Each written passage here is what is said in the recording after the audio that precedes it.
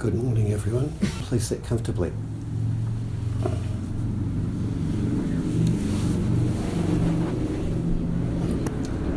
This may be the last of my Jordan Peterson-inspired Dharma talks, but never say never. But there's an interesting statement here, which is from one of Jordan Peterson's chapters, which is a kind of Jewish koan. And in the Torah, which is a Jewish text, there is a commentary. And in the commentary it says, imagine a being who is omniscient, omnipresent, and omnipotent. What does such a being lack? And the answer, from the Jewish point of view, limitations. And we can see some resonance of that Jewish koan in our own Dharma practice. But as Jordan Peterson points out to bring this point alive, is the story of the comic character Superman. And apparently Superman was very, very popular at first, but as the story went along, is that Superman became more omnipotent and more perfect, and nothing could touch him. Even a nuclear blast couldn't destroy Superman. And then interestingly what happened, as Superman became more indestructible and more perfect, all the readers stopped reading him. It was no longer a commercial success. People couldn't relate to it anymore. And it really went downhill. And so they had a new writer took over the franchise and revitalised Superman. And that's when Superman became vulnerable to kryptonite. Right? And so he had his own weaknesses and limitations and vulnerabilities.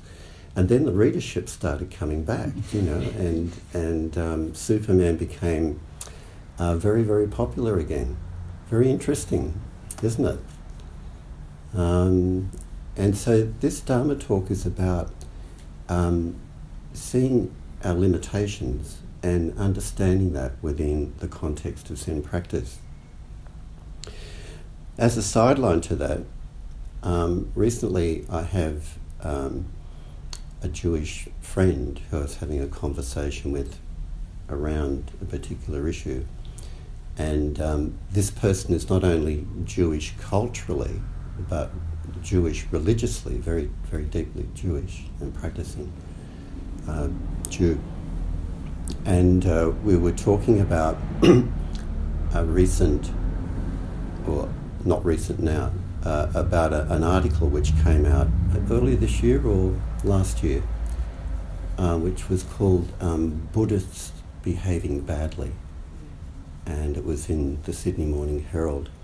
And it was a very good article, and it was about the life of Sogyal Rinpoche, who I met some years ago and is a very well-known Tibetan Buddhist. And it was an expose about how he had abused his students physically, like hitting them, bashing them, and sexual abuse, and basically a Buddhist behaving badly. The other example of Buddhists behaving badly is currently in Myanmar too, where the Buddhists are actually persecuting Muslims. Terrible, right? So what's going on here?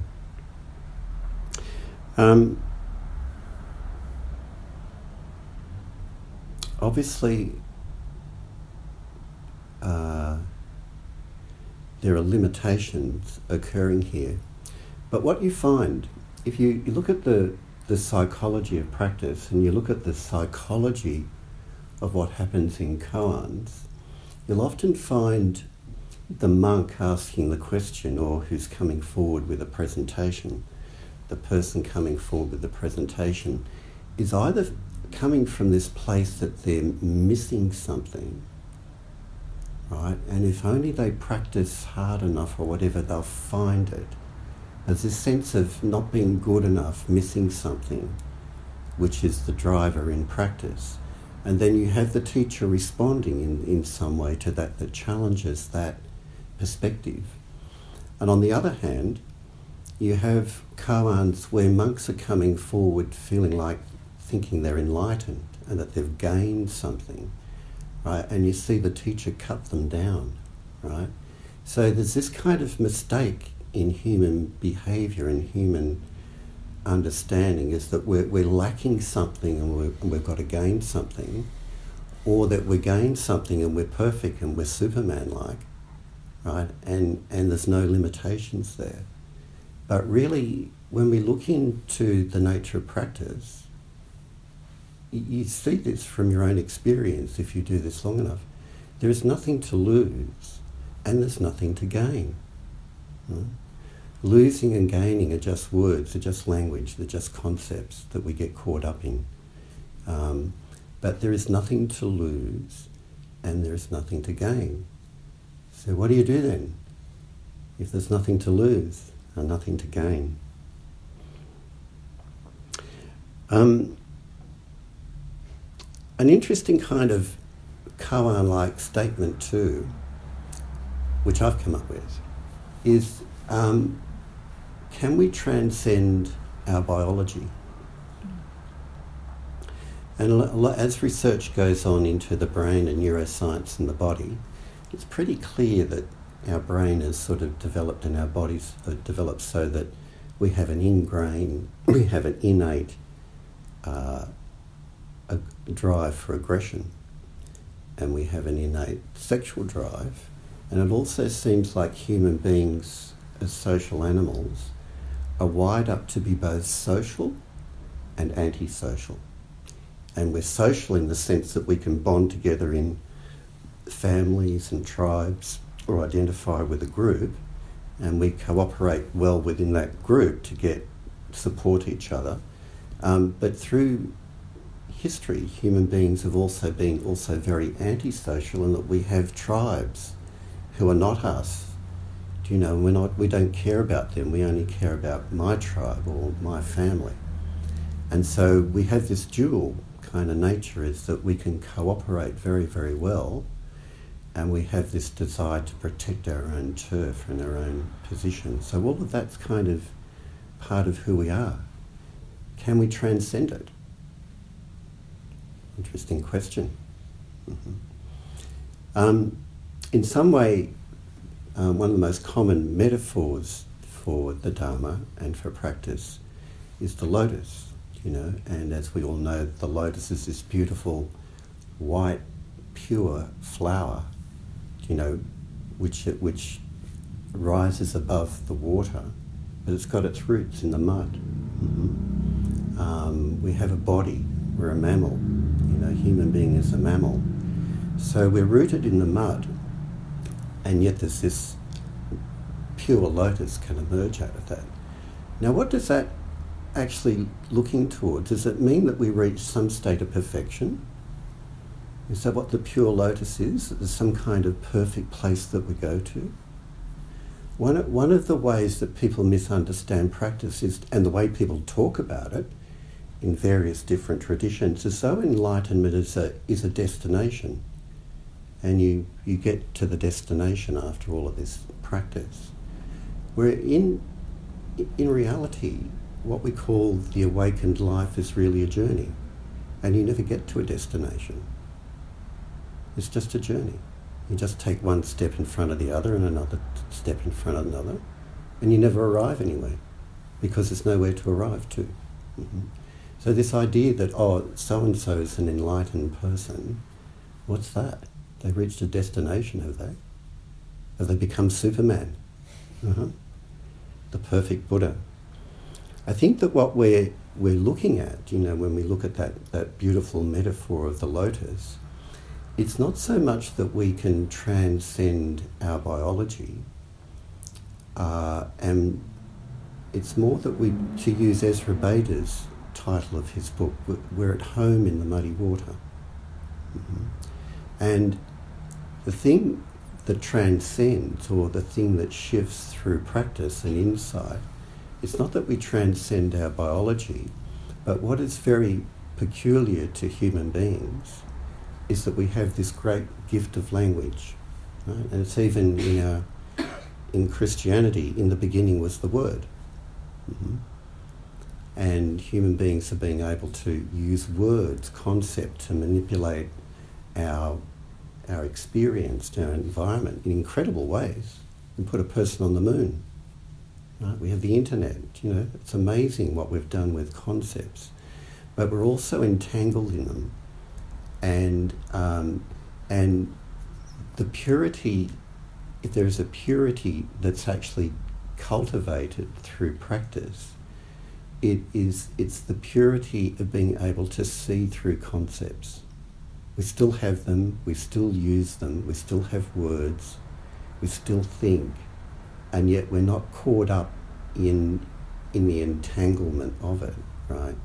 We're dividing the world into gain and loss and good and bad and better and worse, etc., etc.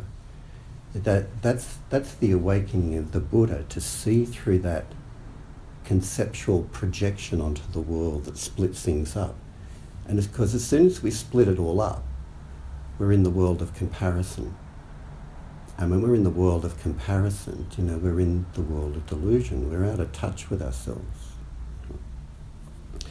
Now, if you look at some Zen koans which touch on this same point of this Jewish koan, there's two that actually, they're side by side in the gateless barrier. And the first is about a mythical Buddha called Daitsu Chiso. And so the monk comes to his teacher and brings up the story of Daito Chiso, who practiced the 10 kalpas. A kalpa is a very long time.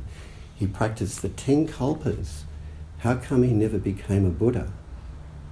And the teacher replies, well, your point is self-explanatory. And then the monk asks again, he practiced all of those years, and he never became enlightened. How come? And the teacher said, it's because he was a non-attained Buddha. Mm-hmm. And that's a koan. You can stay at that intellectual level, but what you're challenged to do when you work on that koan, bring forward your own understanding of that. It's a great koan, actually. It's a profound koan, if we can really embody it. And like all koans, they're simple, but the challenge is to draw out and bring home what your actual experience is of being in the world. Mm-hmm.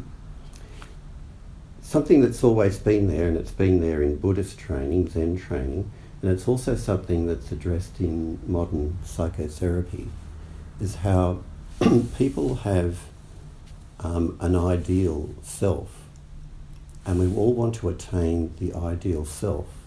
And as we have this ideal that we're aiming towards, and we keep comparing it to where we are and who we are and what we are, it causes suffering and dissatisfaction. Mm-hmm. And the idea is not to become this ideal self, which you will never become anyway, but it's rather to be this self as it is right now. Mm-hmm. And I think it was Maezumi Roshi, who was Choko's teacher. He said something along the lines in one of his books, the way you are right now is far better than what you think your level will be. Mm-hmm. It's a good statement. Mm-hmm. And there is the next koan next to it is one of my favourite koans, which is Seize, alone and destitute. So it's kind of like similar to the previous koan. He's a monk, a very senior Zen monk who's been practicing very sincerely for years and years, and is quite well regarded, by his peers. And he comes to his teacher and he says, my name is Seize, and I'm alone and destitute. How can you help me? By alone and destitute, he means I've been practicing all of these years and I just can't taste any fruit of the practice. I'm in this lonely kind of desolate place. I'm in a desert. I'm kind of like, I'm a bit depressed. I'm flat. And he's humble. How can you help me? Is there anything? And his teacher says to him, "Venerable Sese," and Sese answers without hesitation, "Yes." He says, "You have just drunk 3 cups of the finest wine in China, and still you say that your lips have not been moistened." And again, as a koan, you need to see into this for yourself. When we practice Zazen on a day like this, and when we do sesshin, and when we just do it in our everyday lives, it's an opportunity to just be yourself. That's actually the nature of Zazen. It's the act of Zazen, and it's the process of Zazen. It's an opportunity just to be yourself, and to allow that just being yourself to arise to the surface. And if you just sit like this over and over again, breath after breath, day after day, session after session, it gradually or suddenly emerges that just this right now, just as I am right now, is okay. There's nowhere to go. There's nothing to gain, nothing to lose. And if you go back to those lovely words, the opening words of Hakuin Zenji's Song of Zazen, "All beings by nature are Buddha, as ice by nature is water. Apart from water there is no ice. Apart from beings, no Buddha. How sad that people ignore the near and search for truth afar, like someone in the midst of water, crying out in thirst, like a child of a wealthy home, wandering amongst the poor." Beautiful words. They really go right to the heart of it. At the end of that sutra too, this very place is the lotus land, this very body, the Buddha. This imperfect body, right, that doesn't meet all the perfect standards of beauty, right? The person with the big nose, the woman with the flat breast, the da-da-da-da-da, this and this, you know? Whoever you are right now, this very body is the Buddha.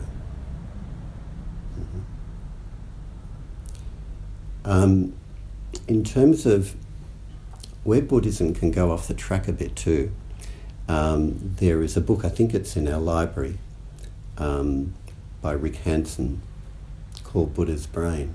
And I've met Rick Hanson a couple of times. He's a really lovely man, a really genuine person. So this is not a criticism of him as a person, but his book is about how you can change your brain and how the brain changes through neuroplasticity and so on, and how when you meditate this happens and that happens, and you grow different connections, etc., through your brain. Well, I'm sure that actually happens from a neuroscience point of view, but it gives people a misunderstanding of the Dharma. It's like, oh, if I practice, then my brain will change, you know, and then I'll have a better brain, then I'll be happier and more effective.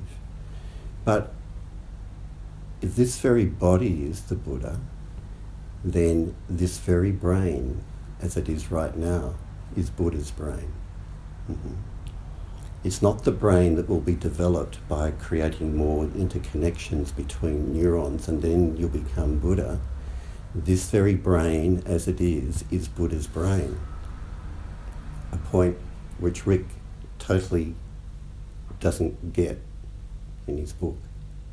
And it appeals to people. It's a best-selling book because people like to think they can do something that will progress them towards a goal. But that's where Zen practice and Dharma practice is quite different to anything else you will do. Nearly everything else we do in life is trying to attain a goal of being better in some kind of way. Every project that we do. This is a project of just being who you are, as you are.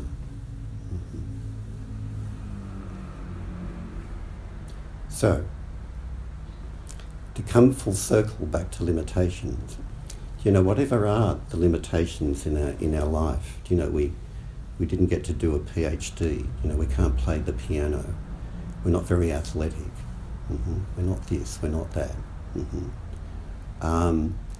They're all the limitations in our life. And what might happen if we embrace those limitations?